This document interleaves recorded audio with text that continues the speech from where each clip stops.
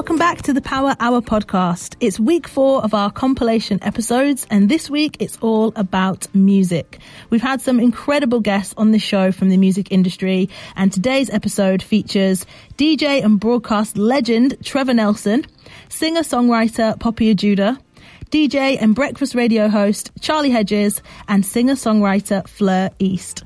Enjoy!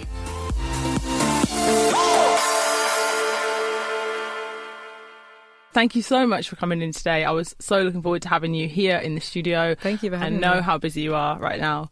So I guess, I don't even know where to start with you, Poppy, but I guess it'd be great if you could take us back. I know that you grew up, as I said, surrounded by music. Is it actually true that you grew up in a nightclub? And can you tell us how you first got started in the music industry? Everybody latches onto this. I see, for me, it felt really normal. But then when I hear other people's childhoods, it's really not that normal. In some respects, that's true. I lived between my mum and my dad's house, and my dad owned a nightclub. So when I stayed with my dad, I would, be upstairs. And like when I'd go to bed, the bed would like shake from the bass. Yeah, it would like keep me up at night. And yeah, that was just part of my life. It didn't ever feel weird. I'd come downstairs in the middle of the night and there'd be like a full rave going on, and someone would lift me up and be like, David, your daughter's come downstairs, put her to bed. And so I was really used to, as a child, hearing lots of different types of music, but also being around a lot of people. And I think that helped with my energy as a person. I'm very like easygoing, and I love people, and I find it quite hard to be alone, and I think that's probably because I'm used to being around people a lot. So I think it probably formed who I am quite a lot. Yeah. And then how did you go from that, so from sneaking down into the club to discovering, I guess, your voice, your sound, and yes, getting started yourself? I think it was something that I always wanted to do, and I probably didn't realise that surrounding was part of that, because I was always singing and I knew the words to almost all the songs that ever existed at that time. Even now I can sing along to like any Lovers Rock, Roots, reggae tune and not even know what it is, just because when I was a child. And so I think that played a big part in it. But then also I loved strong female vocalists, and I think I didn't really think about it that way as a child, but actually, when I look back, people like Pink or Avril Lavigne or even Britney, Pussycat Dolls were a favourite also, which I don't know how I was allowed to listen to, but anyway. I guess what felt like women who were very autonomous and independent and saying what they wanted and were very loud, and because I think that was an energy I always had as a young woman. I was always I was always too loud. I always talked too much. I was kind of always a bit too disruptive. I didn't like doing what other people told me to do. And I think so I always kind of identified with those female artists, and I was always singing, and I had a lot to say, and I wrote a lot of poetry because of that. And it was my way. I guess every child finds a different way of working out how to express themselves or how to understand their world. And for me, writing poetry and singing was that. And so I started teaching myself guitar, just from online on that site called Tabs. How old were you then? I was like, well, I was singing since forever. I'd like run out of the shower with like a song in my head, had to write it down on like a piece of kitchen roll. I have so many memories of that. But I think I got to a point where I needed a way to make them into songs, and I didn't know how to. And my sisters were in a band, and they had these like fake learning guitars, and so I used to steal them and try and like learn to play guitar on those. And then I cried all year for a guitar, and I got one. And then that was probably when I was about 13. Okay. Yeah. And I started, and I would sing in this really weird voice because I didn't want anyone to like know what I was singing about. Right.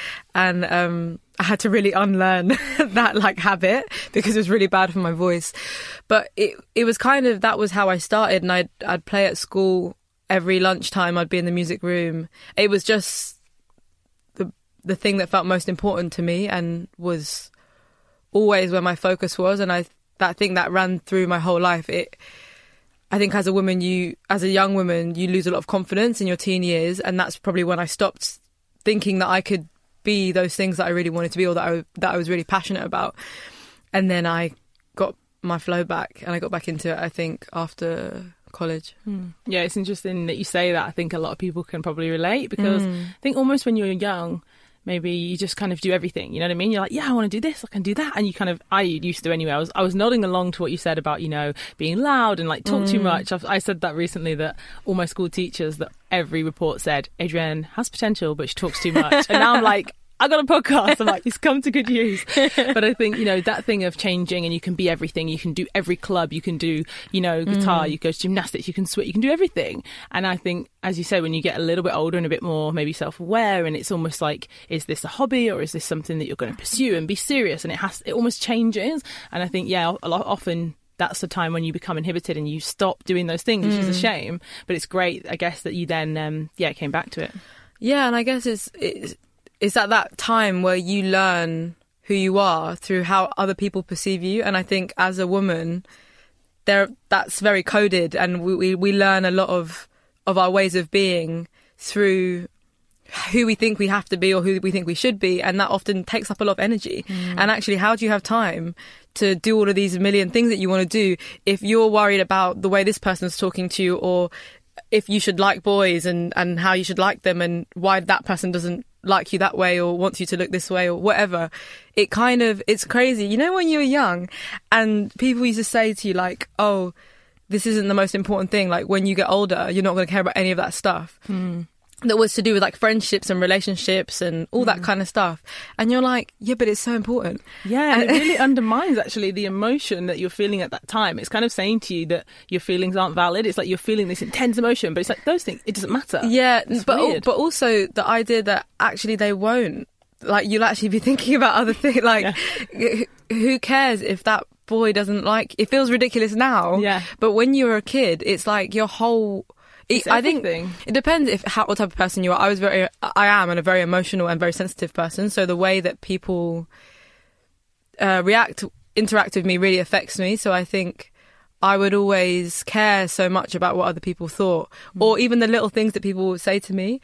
And equally, I think the little things that were really good would really spur me on. So there's like a few comments that I probably got when I was growing up, and I still remember them, of people telling me that I could be a singer, I could do it, and I still remember I was like, oh really? You think it's not just me that thinks that? Yeah.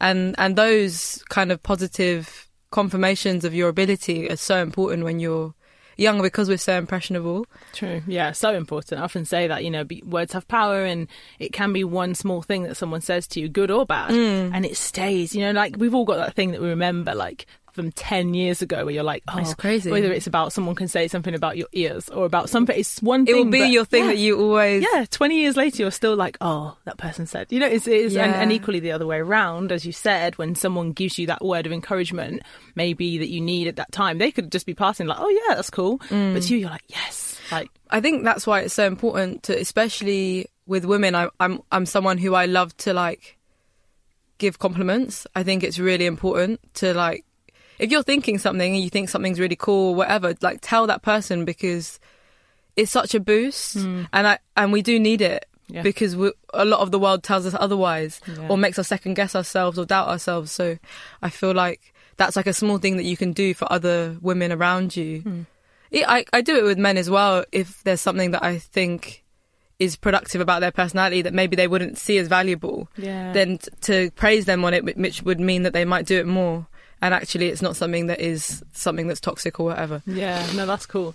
And I have read your interviews where you've talked before about confidence, and it did surprise me, you know. And you said that, you know, you really struggled with confidence a lot, especially around, you know, your music, and I guess because you're a songwriter as well. I sometimes think that's different, maybe to singing other people's work. So, I guess what changed? How did you overcome that? I was thinking about these kind of things before, and it's funny because as a person, I'm very outgoing, I'm very confident, I'm not someone who's shy, an extrovert, I guess you'd say. But I really did struggle when I was younger with that feeling of not being good enough or not being sure, and it really inhibited me from doing a lot of things. And I think what I realised is that no one else is going to do it for me but me, and so actually the most important thing I can do is believe in myself and as long as I do believe in myself, I can really do anything. Because if you don't even think that it's possible, then you haven't even began to try, because it's not something that exists yet. So as long as you think something's possible, then anything can be achieved. And that was something that I really had to learn, because no one was gonna, people can't believe in you for you. And as much as anyone might try, it won't work as long as you don't believe in yourself. So that really changes everything. I think it's funny because I think it's a mixture of things. I think it's believing in yourself and also working really hard at your craft so that you're actually really good at it. Yeah. Because part of the reason you might not believe in yourself is because you're not there yet, and because you know that you have things that aren't perfect or aren't quite right, or you could be better. So if you really believe you can do it, you're really going to push yourself to get to that. I'm sure you know, as someone who's in sports, it's like there's so much about pushing yourself to a limit, which I think is really hard for a lot of people, is to actually get to that point that's on the other side. Yeah. And I love that you said that, though, do like the work and the craft, because I think often, as you said, it gives yourself proof. So thinking about, relating it to running, it's that you give yourself the proof. Every time you do it, you give in. So, for example, in a moment of low confidence, but maybe you've got a race or something, and you're like, actually, if you know you haven't trained, you've missed training sessions, you've missed this, you're setting yourself up for failure. But when you're like, I have done the work. Yeah, it's like doing an essay. Yeah, an exam does not have to be scary. And I used to have this because I'm dyslexic and dyspraxic, so exams used to be the most scary thing for me ever. When I was a kid, they had to take me out of the class because I would freak out. And I remember in my final year of uni, in my third year, I remember sitting down and being like, I'm so excited to write this paper because there is nothing they can ask me that I don't know. Yeah. And it was like, it's this 3-hour exam and you have to write for 3 hours. And it was so fun. Literally everything. Yeah, I was ready. And I think it's the same with anything. And don't be someone who hasn't tried to have a craft. It's so important, and it never goes away.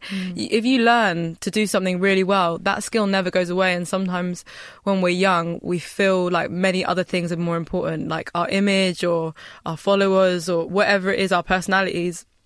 But actually, when it comes down to it, you can get that at any point, but no one can take away from you your ability to be amazing at what you want to do.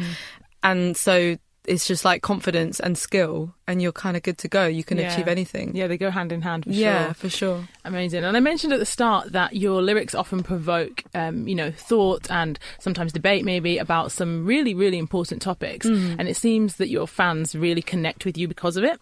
So what's that process like? So, when it comes to songwriting, do you write with a specific person in mind? Who do you want to hear your message? What's that process like? I think when I started, I didn't have someone specific in mind apart from myself, and writing is a big therapy for me. If I can't write, then I'm going to fall apart probably, because I have to be able to make sense of what I'm feeling, and writing is a way to get that out. And if I can't write about it, then I don't really understand it, if you know what I mean. It's like, when someone teaches you something and then you have to write it in your own words, and you're like, oh, I wasn't listening at all. I don't know how to write it in my own words. It's kind of like that.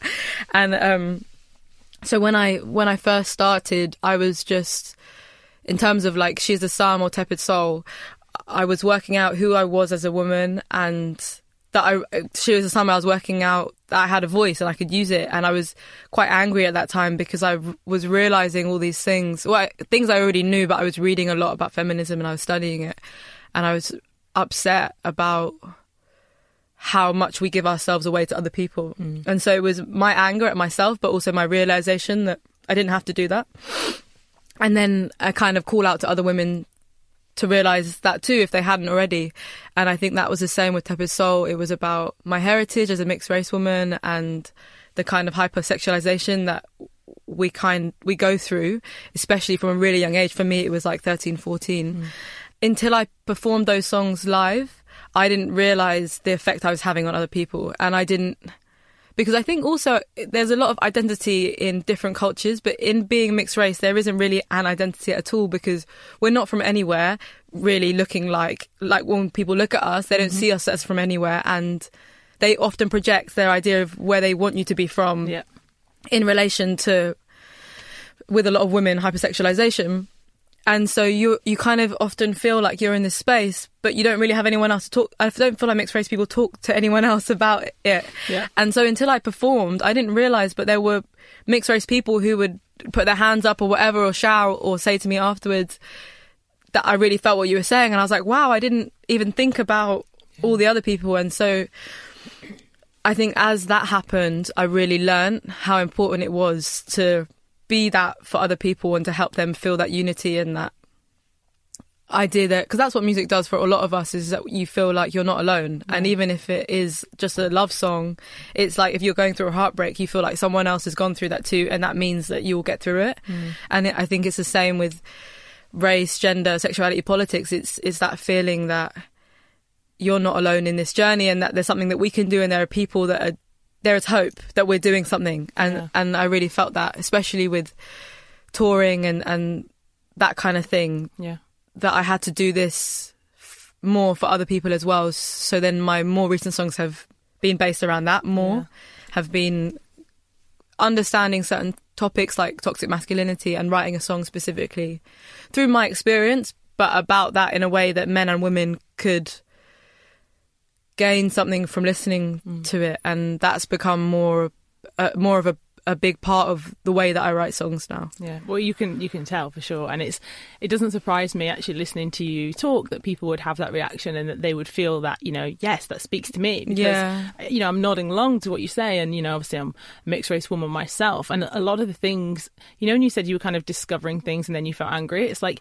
you kind of, I don't know, myself anyway, my experience was for so long I didn't even know these things, and then when you learn them you can't unlearn them, and you can't, so, you know, kind of, I guess, explore how that has affected yourself. And I think, you know, even though your experience is so unique, everyone's is unique. As you said, when other people were telling you, like, that's my experience too. So yeah, they're not alone. But it's funny because at the time you think it's just me. Well, we learn our world as it is until anyone tells us different, and that's why for me, like, reading is so important, and learning and reading people who have had so much experience and like life ahead of them is so important to understand the world that we live in a way that isn't just what is normative or what we're told to understand, because we all know that what we learn in school isn't the picture of everything and for everyone. And I just want to be a part of that, of people learning another way of thinking about the world that isn't just boys wear blue and girls wear pink. And, you know. But the timing, I think, is, you know, the timing right now, it's like, it's just a different world, and the pace at which the world's changing, and it's scary, the pace. Yeah, and the conversations, you know, the fact that now you can just read, you can find the article, you can find the book, you can listen to the podcast. It's there if you want it. So much access. Much access, yeah. You know, I think it's so different, and I hope it's going to be so different for, you know, my son's generation. It's really crazy, isn't it? Yeah, it's really how crazy. different it will be. Yeah. So what advice would you give to somebody who, I guess, maybe is trying to make it in the creative industry, maybe in music or maybe not, and, you know, they look at you and they see your success and they think maybe they're at the start of their journey, or they've been going for a while but they're not getting, you know what I mean, where they want to be? What would your advice be to them? If you really think that you have something special and you have something to offer the world, then don't let anyone stop you. And I think don't let fear stop you, or fear of doing it wrong or being embarrassed, because it's really important to do it wrong and be embarrassed, because how can you learn to be better? Anyone successful has had a million things that have gone wrong, and for me it's kind of how you choose to deal with that, you know. It's like, what do you do with those things that have gone wrong? Do you let them defeat you, or do you learn from them? And so I think my advice for anyone who is trying to make something of themselves in the creative industry is, one, it's creative, so no one can tell you if you're doing your own thing, no one can tell you that you won't be needed or useful in this world. You know what I mean? You can, if it's organic and it's pure and it's your story, then you can make something of yourself. There's always space. So because often there will be people that will tell you that you're not good enough, or you won't make it, or they don't have the belief in your dream that you need to have, because no one can see it but you. Until it's realised, no one can see it. So you have to have a really clear vision of what it is you want. Write lists. Lists. This is the best thing that I do, is actually, instead of just being like, I want this thing, make a plan for how you'll get it. Be tactical, be intentional and purposeful with your actions, with everything that you do. Have that goal in your mind, and you'll find your way to it subconsciously. If you live and breathe it, that will happen. And I think what you said about the fast pace, it is a fast paced world, and it's really hard. And we do have to, these days, you have to give your 100%. Otherwise, you can't do it, because everybody's running at 1,000,000 miles an hour, and that's the one kind of negative thing about the way that our society is going, is that fast pace that is sometimes hard to keep up with. Yeah. So you really have to like have your head screwed on and believe in what you do, and not kind of get distracted by the world around you, by the people saying things, by people doing other things. Don't let it stray you from what you see yourself doing or being.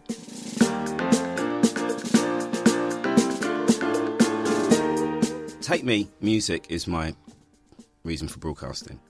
I could broadcast now and do other things. I get offered to do a lot of things, but my plate is full with music. So I sort of look at it and I go, okay, that's what I do. Music's what I do. It's great. How do I stay hungry after 30 years of doing this? I find a way. I find a way to re-motivate myself. I look at young people now. There are loads of radio stations at all different levels now to join. Loads. There are lots of ways, if you want to be a producer, if you want to make music, there's lots of ways of getting your music heard. Just post it. Just share it. If you're any good, share it. If you're any good, you're going to get feedback immediately. You don't need to sit in a record company like I used to run a label for EMI. And I had a thing where, let me give you an example. Mid-90s, I get a demo tape. Well, not demo tape. I get a call. We had loads of demo tapes. Gosh, I used to listen to them. They were horrible. But then you get a call from somebody in the know. It says, like, listen, there's somebody worth meeting. And then you pick your meetings. So you're in a little office in a big building, a bit bigger than this room. And Sia, well-renowned, famous singer, great songwriter, incredibly successful. Not young, because she came to see me. In the 90s. Right. Definitely talented. Not a star. In the 90s. This is really important. Not a star in the 90s. Listen to her stuff. Said, that's why I'm meeting you, because I really love your stuff. Quirky as hell. Really funny girl. Really, I really loved her. Couldn't sign her. Knew it wouldn't work. 10 years later, she's writing songs. 20 years later, she's a global star. You're like, because in this day and age, the world can accommodate Sia, as it did Ed Sheeran, as it did Adele, as it did Rag & Bowman, as it did all these non-Kylie looking people that we were programmed to sign. Do you see what I mean? Yeah, the timing wasn't right. Timing wasn't right. And interesting enough, when I left my job at EMI, which wasn't highly paid for what I did, I was head of A&R at a label. I could have made it higher paid, but I didn't feel I earned it. So I left. I got the MTV gig, and I was doing MTV and Radio 1 at the same time. And I thought, it's not right that I'm signing artists and I'm the guy everyone goes to. So what am I going to do with my artists? Am I going to play them? Didn't feel it was right. So I left. What? You're not leaving? Are you mad? I'm like, yeah, I am. Well, double your salary to do one meeting a week. My lawyer got this cracking deal. And he said to me, I got you a great deal. It's like double your salary, one meeting a week. And I said no. And he was no longer my lawyer. Basically. How did you do that? How did you... Because when you say it now, people are like, okay, how in the moment were you not thinking, I might regret this, you know? No? No. Was it gut feeling? What was... No, it's what everybody does now anyway. They don't do what I did. They just take the money. No one bats an eyelid. Yeah, good for you. You've earned it. With me, it was, I don't want anyone ever looking... Like, you've read my CV, and anyone listening who knows who I am will go, yeah, and he's done more than that.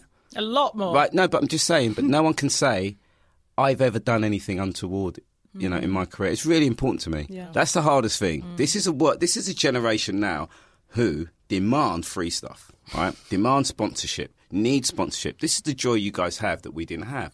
I got nothing at the time. So every day you had to go, right, okay, got to prove my worth. And I genuinely think, I love the fact Someone can be sponsored, backed for what they do because someone likes you and likes what you're about and likes what you stand for and want your name associated with their brand. I think it's fantastic. I really do. And I'm not judging anybody who does that. The people I do judge, though, are people who want to get somewhere in life to get free stuff. Yeah, they want that stuff, but they don't want the other Yeah, side. you got to. If you're listening to this, right, I would say to you, you'll get found out. Yeah. You got to have substance. It's really, really important. Yes. Maybe I'm over the top in my head about it, but I just think you just got to have substance. No, you're right. I think the smoke and mirrors and the kind of all of the showy and the talk, like you said, if you're talking the talk, you gotta have the stuff. It makes you bulletproof. Yeah. And I feel bulletproof. Amazing. Well, taking it back, you're talking about the 90s, talking about, MTV. And you're right, I did do, a lot of research. I do my research for this show. And I went back way back. I'm watching those interviews, and like The Lick, MTV, the guests include, Jay-Z, Mariah, Lauryn Hill, come on, everyone. So I guess I was kind of thinking at that time, first of all, like, what was that like, in terms of these are the biggest people in the entire world, but you didn't look phased. Like, you're sitting there on the sofa, like, close to Beyonce. Yeah. I'm like, they're friends, they're mates. You're just, up there chilling. And I'm thinking, like, did that become normal? Did it ever feel like, this is my job, this is what I do now? Or was it always crazy? It was normal crazy. I have to admit, I even sometimes, because some people post them on YouTube, I've got a cupboard full of interviews and stuff. The Whitney one. Yeah. Oh, that was something else, though. I can give you so many bits on that sort of thing. She looked amazing, right? She looked amazing, but she's also pretty intense. She's scary. Do you know what I mean? She's scary. She's very intimidating. She kind of was. I was all the way thinking, is she vexed? Is she happy? Yeah. I can give you. Do you want? Tell us. Basically, I'd never met Whitney. I'd been somewhere where Whitney was once in America, and I saw a side of Whitney that no one from our end had seen, and it all came out later. The totally presentable Whitney and the kind of high Whitney, and it was only if you're behind the scenes at a record label or in the business, you might have seen that with some artists. It was the night New Edition reformed, and I flew. I think it was Washington or somewhere like that, and all the black music industry were there, Puffy, everyone. Yeah, because Biggie had been killed a year or so earlier, and Puffy was with bodyguards, and it was really weird. But a one-on-one interview, she was by far the most intimidating interview I've ever done. But I think I held my own. You know, certainly did. They shut down HMV for Whitney one evening. There was a queue going down Oxford Street of people waiting to get autographs and signatures for a new album. The album was the R&B album she did. It's Not Right, It's Okay. Yep. My Love Is Your Love. All My that Love, stuff, yeah, right? I love that. Dope album, right? So the good. first proper R&B album she ever made. And only proper R&B album she ever made. Because before that it was all pop. Ballads and really pop. So she's got to come talk to me. That's how I had it. Yes. You got to have Trevor. You're the guy. Yeah, I get the call, and our show was so powerful at the time. The Lick was such a big deal that we got everybody. Everybody wanted to do it because they're used to coming here and doing a bit of Top of the Pops and some dodgy interviews with people who aren't invested in black music, who just ask them the most basic questions, and also they got a guy who clearly knows his stuff and. Wow, and the crew, and really multiracial crew, and it's, am I in England? You know what I mean? Am I, it was a bit like that. So that's why we got the love. So anyway, I'm sitting up in a room, probably in the store, you've probably seen it, and Whitney sits opposite me. And I'll tell you what, Jay-Z, no problem. Lauryn Hill, although I was in love with Lauryn Hill, no problem. Of course. Beyonce, no problem. I knew Beyonce from 17, 16, so we were always good, right? Yeah. And all these people. But Whitney, Mariah even, a fluffy kitten, diva, J-Lo, all of them could handle. Whitney, you're sitting opposite Whitney. I love that, though. Yeah. I love that. I felt inner sweating going on, right? But I'm keeping my exterior calm, and she's getting made up, sort of fixed up. And she's got her bodyguard standing behind her, who was rumoured to be a very, very close friend, right, as well. There are all these things bouncing about at the time. And I sit there and say, before the camera's properly rolling, good flight? Nothing.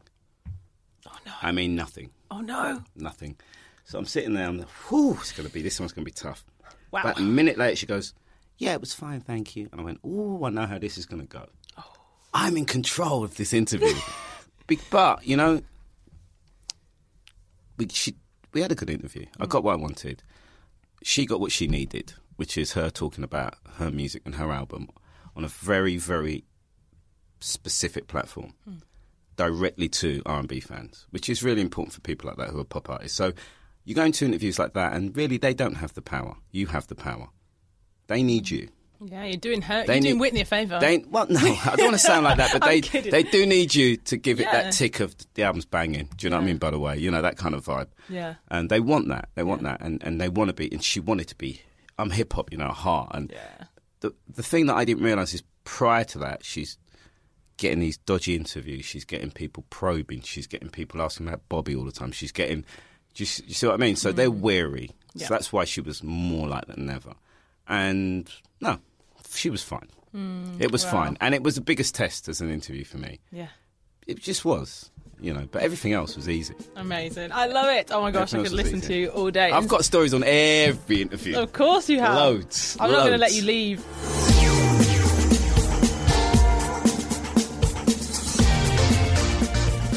Well, I started singing really young, like literally from the minute that I could talk, really, because my parents used to play music through headphones onto my mum's stomach when she was pregnant with me.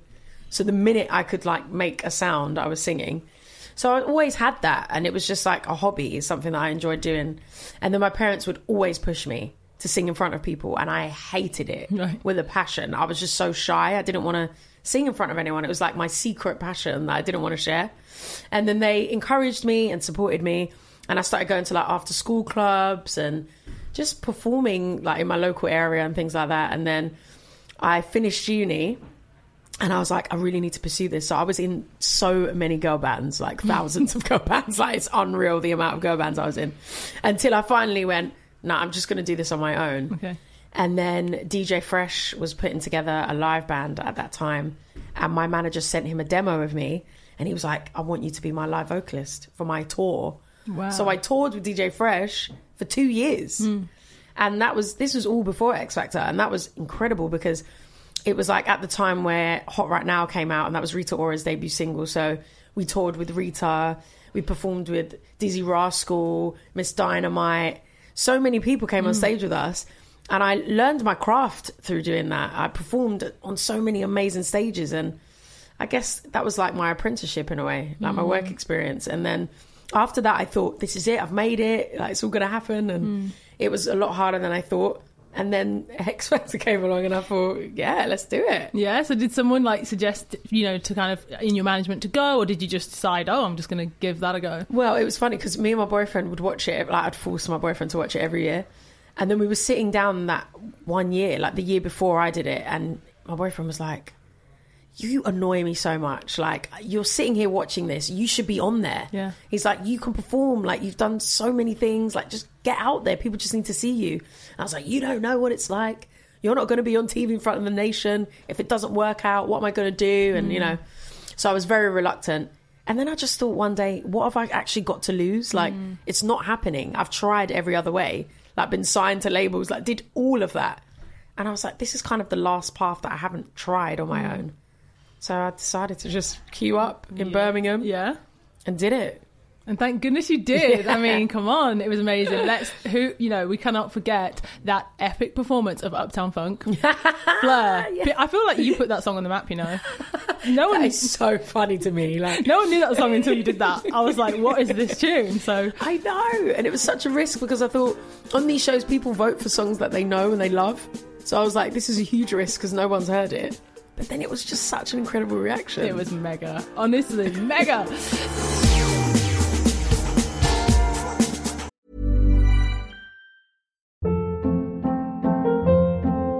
Hold up. What was that? Boring. No flavor. That was as bad as those leftovers you ate all week. Keke Palmer here, and it's time to say hello to something fresh and guilt-free. Hello Fresh. Jazz up dinner with pecan-crusted chicken or garlic butter shrimp scampi. Now that's music to my mouth. Hello Fresh. Let's get this dinner party started. Discover all the delicious possibilities at hellofresh.com.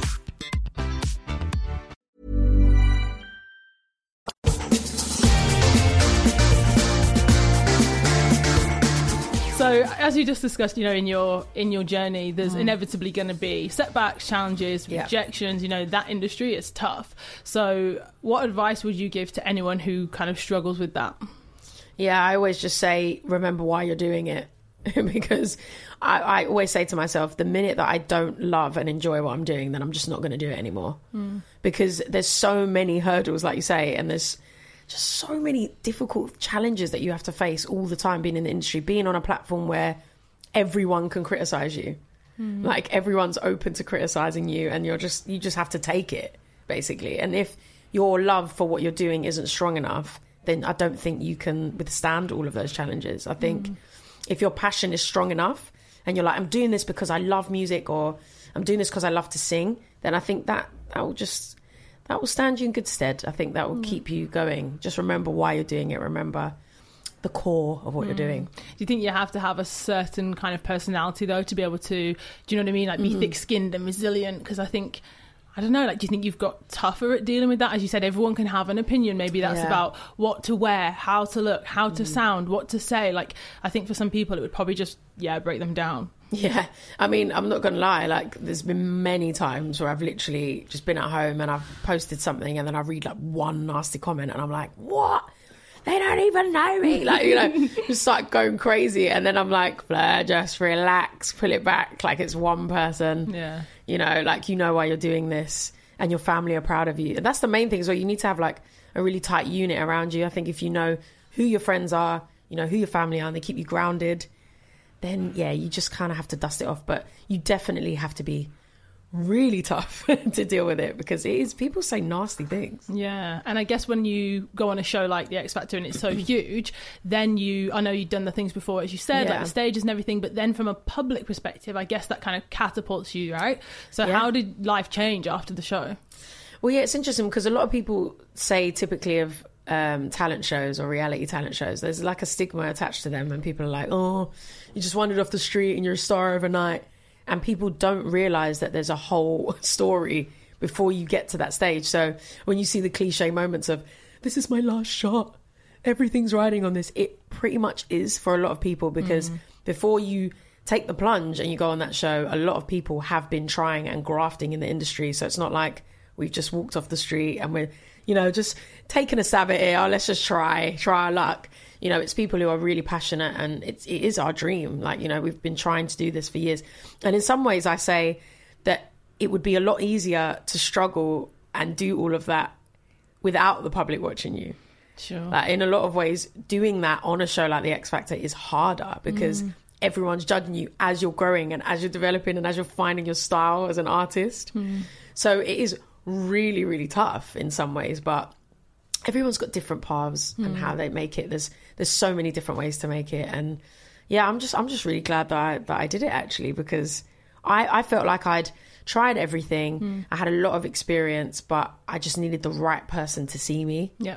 And so, it was like the perfect platform. So let's talk about the Power Hour. As I mentioned, I am an early bird, Fleur. I don't know if you know this about me. I get up kind of between 5 and 5:30 every day. Wow. I know. And people are always like, why? You're crazy. But over time, they've kind of, I think I'm convincing people to realise, like, for me, that is my magic time. It's my power hour. It's my uninterrupted time. It's when I do my best work. It's when it's just become a thing. So now I'm asking people, like, what time do you get up? What's the first thing that you do in the morning? And what does the first hour look like? Interesting. Because for me, like, my schedule's so all over the place that, I'll have a good run of like waking up at 7. At the minute, it's 7 o'clock. Every morning, my eyes open before my alarm or anything, and I'm up at 7. And then I work out before I eat. So I like to do like a fasted workout, because I feel like then I earn my breakfast. Okay. Like, then I have the breakfast of champions after I've worked out. Feast. Yeah, typically like a minimum would probably be like a 45-minute workout. That's like the minimum. But I can go on for like an hour and a half. Really? Some days, yeah. Like Wow. if I'm in the zone, Yeah. I'm like, yeah.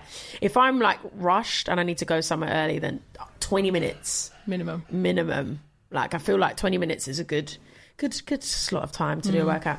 And then I'll have a nice breakfast afterwards. And then I'm set for the day, and I'll always work out to music. Yes. Because that really like pushes me. And would you say that's like a non-negotiable for you? So if you were, like you said, your schedule's different all the time, like, you know, if you were really busy, would you ever have like, because people will say that to me, that's not to say it's an excuse, but it's a circumstance. People go, well, I'm busy. Would you ever go like 2, 3, 4 weeks? Or are you like, no, this is non-negotiable for me? Oh no, I can't wait that long. Like I need to just try and fit it in. Like you say, my preference is to work out in the morning, but if I can't and I know that I've got time in the evening, then I'll just do a late night workout and I'll just get it in. And then sometimes that helps me get to sleep. Really? Yeah, Really? because I'll like go hard in the workout and then have a shower and then I'm like ready for bed. And Yeah. So yeah, you just adapt. You can always find time. If it's important You to can you. always find time, yeah. And when it comes to, I guess, your like, you know, your creative thing, so you're a songwriter as well. You're not just a singer. So how do you, I guess, cultivate time to be creative, to write, you know, to kind of block out all the distractions of the world and just focus on your own work? Yeah, that's interesting because inspiration comes in so many forms.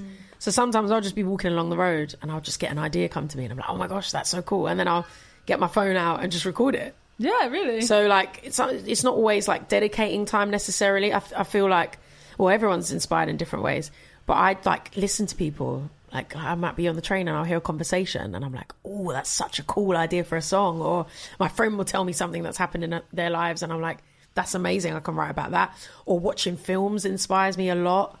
Like I watch movies and like the soundtracks will inspire an idea. Or so I'm like constantly creating, I feel. I don't really dedicate necessarily a certain amount of time, but my downtime when I switch everything off is when I have a bath. That is like the time. Yeah. Literally I switch off, run my bath and lay in the bath for Yeah, me too. ages, and I'll just think about things and just shut everything out because we're so busy. We're always like running around and it's nice to just have your like me time. Yeah. Oh my gosh, me too. I love the bath.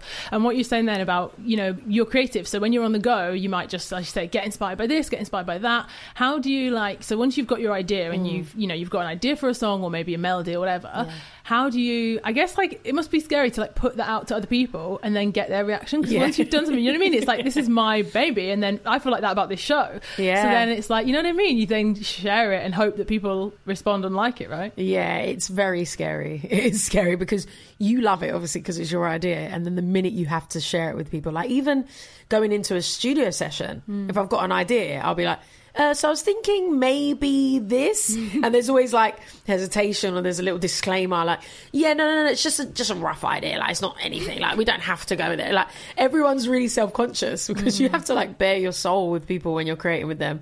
So yeah, I'm always like quite scared to do that. But then that's like a bit of self-doubt, I guess, that creeps in as well. You know, which we all have that. We all have I it. have that. Like people are always like, Flo, you seem really confident. Like, do you ever have doubts? Or you ever shy or worried about things? I'm like, yeah, we all have that. You just have to fight through it. You have to push past it. And do you ever have to kind of, I guess, like fight for your idea? So say, for example, what you just said, if you pitch something and they're like, no, we're not feeling it, but you really love it. Do you Yeah. ever like push back and be like, no, I think this is good. This is going to work. Yeah, I do. Yeah. Yeah? Yeah. There's been times where I've really put my foot down Amazing. and I've been like, nah, this is good. Let's just go with it. Like, Yeah. don't kill the vibe. Like, let's just roll with it. Or if they're really adamant, which I've never really had that situation, but if anyone was, I would just do another session with someone else. Really? And keep the idea alive, because sometimes it won't work in that one day, or the people you're working with, it doesn't make sense, or the vibe isn't right. But just hold on to it. I always hold on to it. I won't let it go. I won't let people like talk me out of it. Yeah, I like that because I think in any industry, I think we all sometimes have, whether it's an idea, a project, something, even when, you know, like I said, people ask me questions online, it might be about they want to start a podcast or they want to start a blog or YouTube or something, and I think often, if one person says, well, that idea's rubbish, or who's going to watch that, it can't, that can't stop you. If you think it's going to be good, you've got to push through. I'm like the motivator in my friendship group. So like a lot of my friends come to me, we meet up, and then they'll be like, Fleur, I've got this idea, and I know that I can come to you because you're not going to judge me, and you're going to encourage me, and you're going to give me the energy that I need to go out there and do it. So they'll come to me with like what they think are the craziest ideas. Like, okay, I just want to leave my job and I want to just do a charity. And I'm like, do it. Yes. And they're like, yeah, but, and I'm like, okay, start doing it now. Like, let's find solutions. Yes. And I'll just give them the motivation, because I just think we're all here once. Like, why hold back? Like, if you have a dream, just go and chase it, like fulfill it, do it, accomplish it. It's too many people actually have regrets. There's a lot of people I talk to are like, oh, I really wanted to sing, but I didn't do it because I was too scared. And my family were like, you're not going to make money doing that. And now I look back and I'm like, oh, I wish I did it. And I'm like, oh, I don't want to be, 20 years from now, 30 years from now, go, oh, I wish I did that. And I held back. I just think, live to your fullest potential. Yes, why not? I love it. This is what I say to people. Yes. Honestly, what you just described then about your friends, I also do that. I love it. I'm telling people the same thing. Yes, Fleur. Yes. Yes. So I also have a Power Hour challenge for the listeners. So I'm sure they're feeling mega inspired right now. So the challenge is just to kind of say to them this week, if you've got 1 hour to dedicate to yourself, to improving yourself, your life, like going after something, as you said, not putting it off, what could we try this week? I would say write down your goals. Okay. That's a big thing, because I don't do that really a lot of the time. Okay. But whenever I do, I find like I have a real focus. Like, so, and that's the first step as well. Like, if you write down what your aims are, and then you kind of go, okay, how can I get to those aims? Like, just plotting and planning. Like, they always say, if you fail to plan, you plan to fail. Oh, yes, people. You've got to have a plan. Yeah. You have to. Otherwise, you're kind of just like wandering aimlessly. So I'd say just sit down for a minute, or an hour, power hour. An hour. Sit down, dedicate an hour. Write down what you want to achieve for the year. Like, we're still at the start of the year, really. Yep. Write down what you want to achieve. When do you want to achieve it by? How can you realistically achieve it? And it might just be a small step. It might be like, oh, well, I know this person who might be able to put me in touch with the right person. Reach out to them. Send them a message. Send an email. Do your research. Yeah. Research is key. Yes. Do your research, because it's all about who you know. Oh my gosh, that helps so much. Just build your network. Well, look at us here now. Yes. Exactly. That's the thing. I've had to kind of really, reach out to people and be bold and be brave and go, would you like to come onto my show? And I think, as you just said, writing things down, it cements that idea, because I believe that every single person has wonderful ideas, but what they don't do is take action. Yes. People don't take action. They just have these wonderful ideas for and like you said, their whole life maybe, and they never take action. So I think even just putting pen to paper, it cements it. Like, there it is. Yeah, definitely. Love that. Please get involved, guys. Let us know as well if you are taking on the Power Hour Challenge.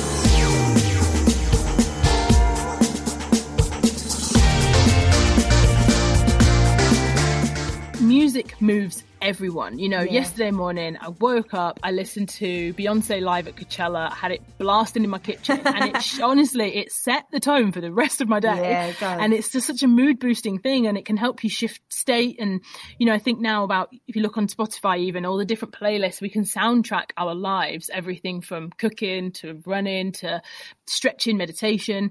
So, and I love the fact that for a lot of people we have these like music memories. You can think of a specific summer or a breakup, or that's all attached to music. So for you, looking back, do you have a memory or a specific music or an artist that sparked your passion for music? I think, again, because my parents were, when I was younger, into so much different types of music. They still are. So I grew up listening to, a lot of Prince, a lot of Lenny Kravitz, Al Green, and then the other side of it, a lot of house music, Fatboy Slim, a lot of Cole Cox, a lot of, a real variety, a lot of indie music, Razorlight, Oasis, the Kooks, Arctic Monkeys. So I think for me, music is life and always will be and always has. And I'm exactly the same as you. It can completely set the mood from the start of the day or even halfway through the day if you're having a bit of a wobble.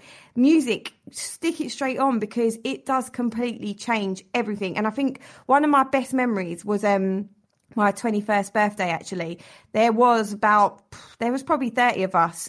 We all went to Ibiza, and I never forget.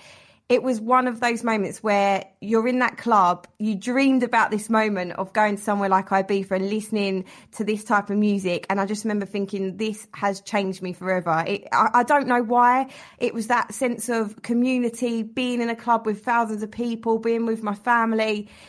I'll never forget that moment, really. But like you said, music is so powerful, and it unites everyone as well. I love the fact that you can be listening to any types of music with anybody all over the world, and you become one person. Yes, yeah, I love that. Being in a crowd, as you described then, like when you're at a festival or a concert, live music for me, being at a concert where, you know, it's cranking and it's so, everything from the bass, the vocals, it is transformative.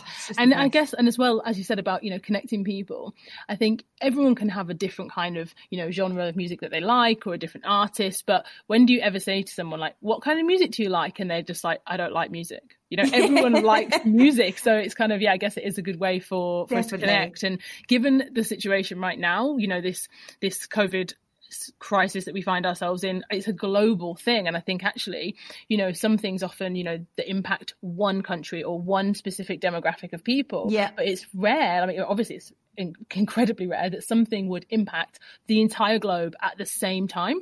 And I know that you've been doing lockdown lives, you've been hosting live sets and events and raising money. So usually when you're, you know, hosting a set, you'd have the crowd, you'd have the energy to feed back, and you're like orchestrating that. So how have you adapted, I guess, and what's the response been to the online events?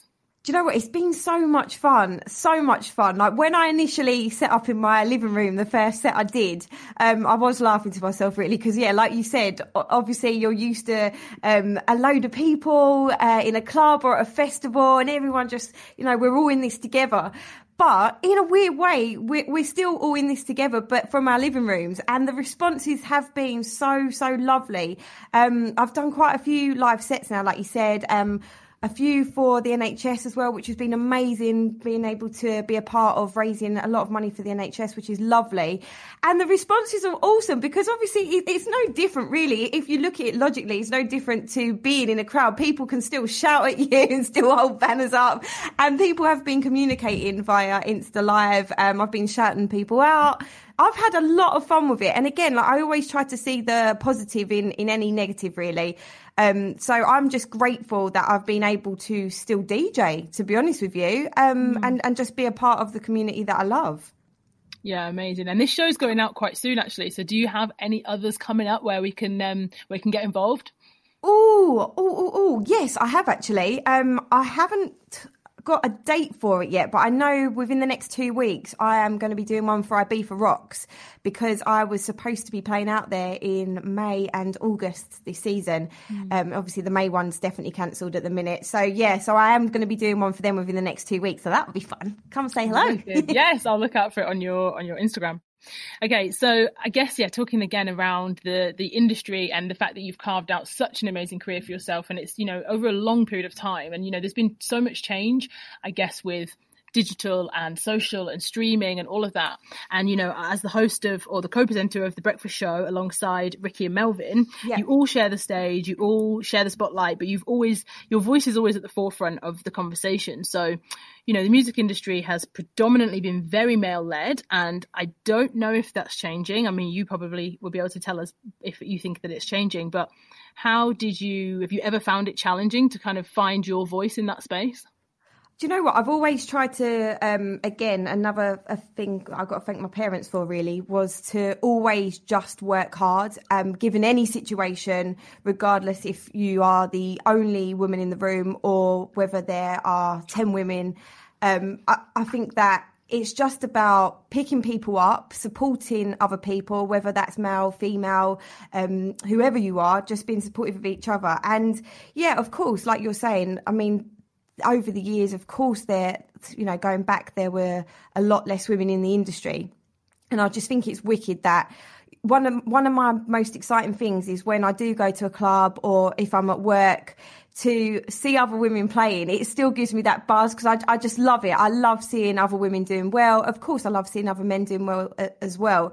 But I never forget, I've got one example where it was in Ibiza and I was DJing and I was playing in this club, I finished my set and I overheard this guy say, "Oh my gosh, that's a woman DJing. I thought it was a man." And he was like, yeah, looking at her coming in, I thought she was going to be rubbish. And I never Did that not infuriate you, though, as to like that stigma still that like, oh, you know, having an expectation that it's a female DJ or a female in any job and they expecting to see a man and therefore thinking, oh, she's not going to be good. I would have been livid, I think. Do you know what? I wasn't livid because I was like, do you know, I'm going to prove you wrong. I'm going to completely prove you wrong. And this is why being calm, cracking on with work and not letting things bother you always works, because at the end of my set, that same person came over to me and said that was one of the best sets he's ever seen, and he apologized for what he said. So I never try to get angry. It's not worth it. It just you know, girls out there, especially if you're listening right now, know your worth. Be who you want to be and work hard. You are as good as anybody else, and I honestly believe that. So I feel like if you've got that positive thought in your mind, then you'll just go for it and you'll smash it. You'll be absolutely fine. And yeah, don't listen to any rubbish if anyone says it. That's the easiest way around it. I am absolutely loving these throwback episodes and I really hope that you are too. Thank you so much for listening. Don't forget to rate, review and subscribe. Have an awesome week. See ya.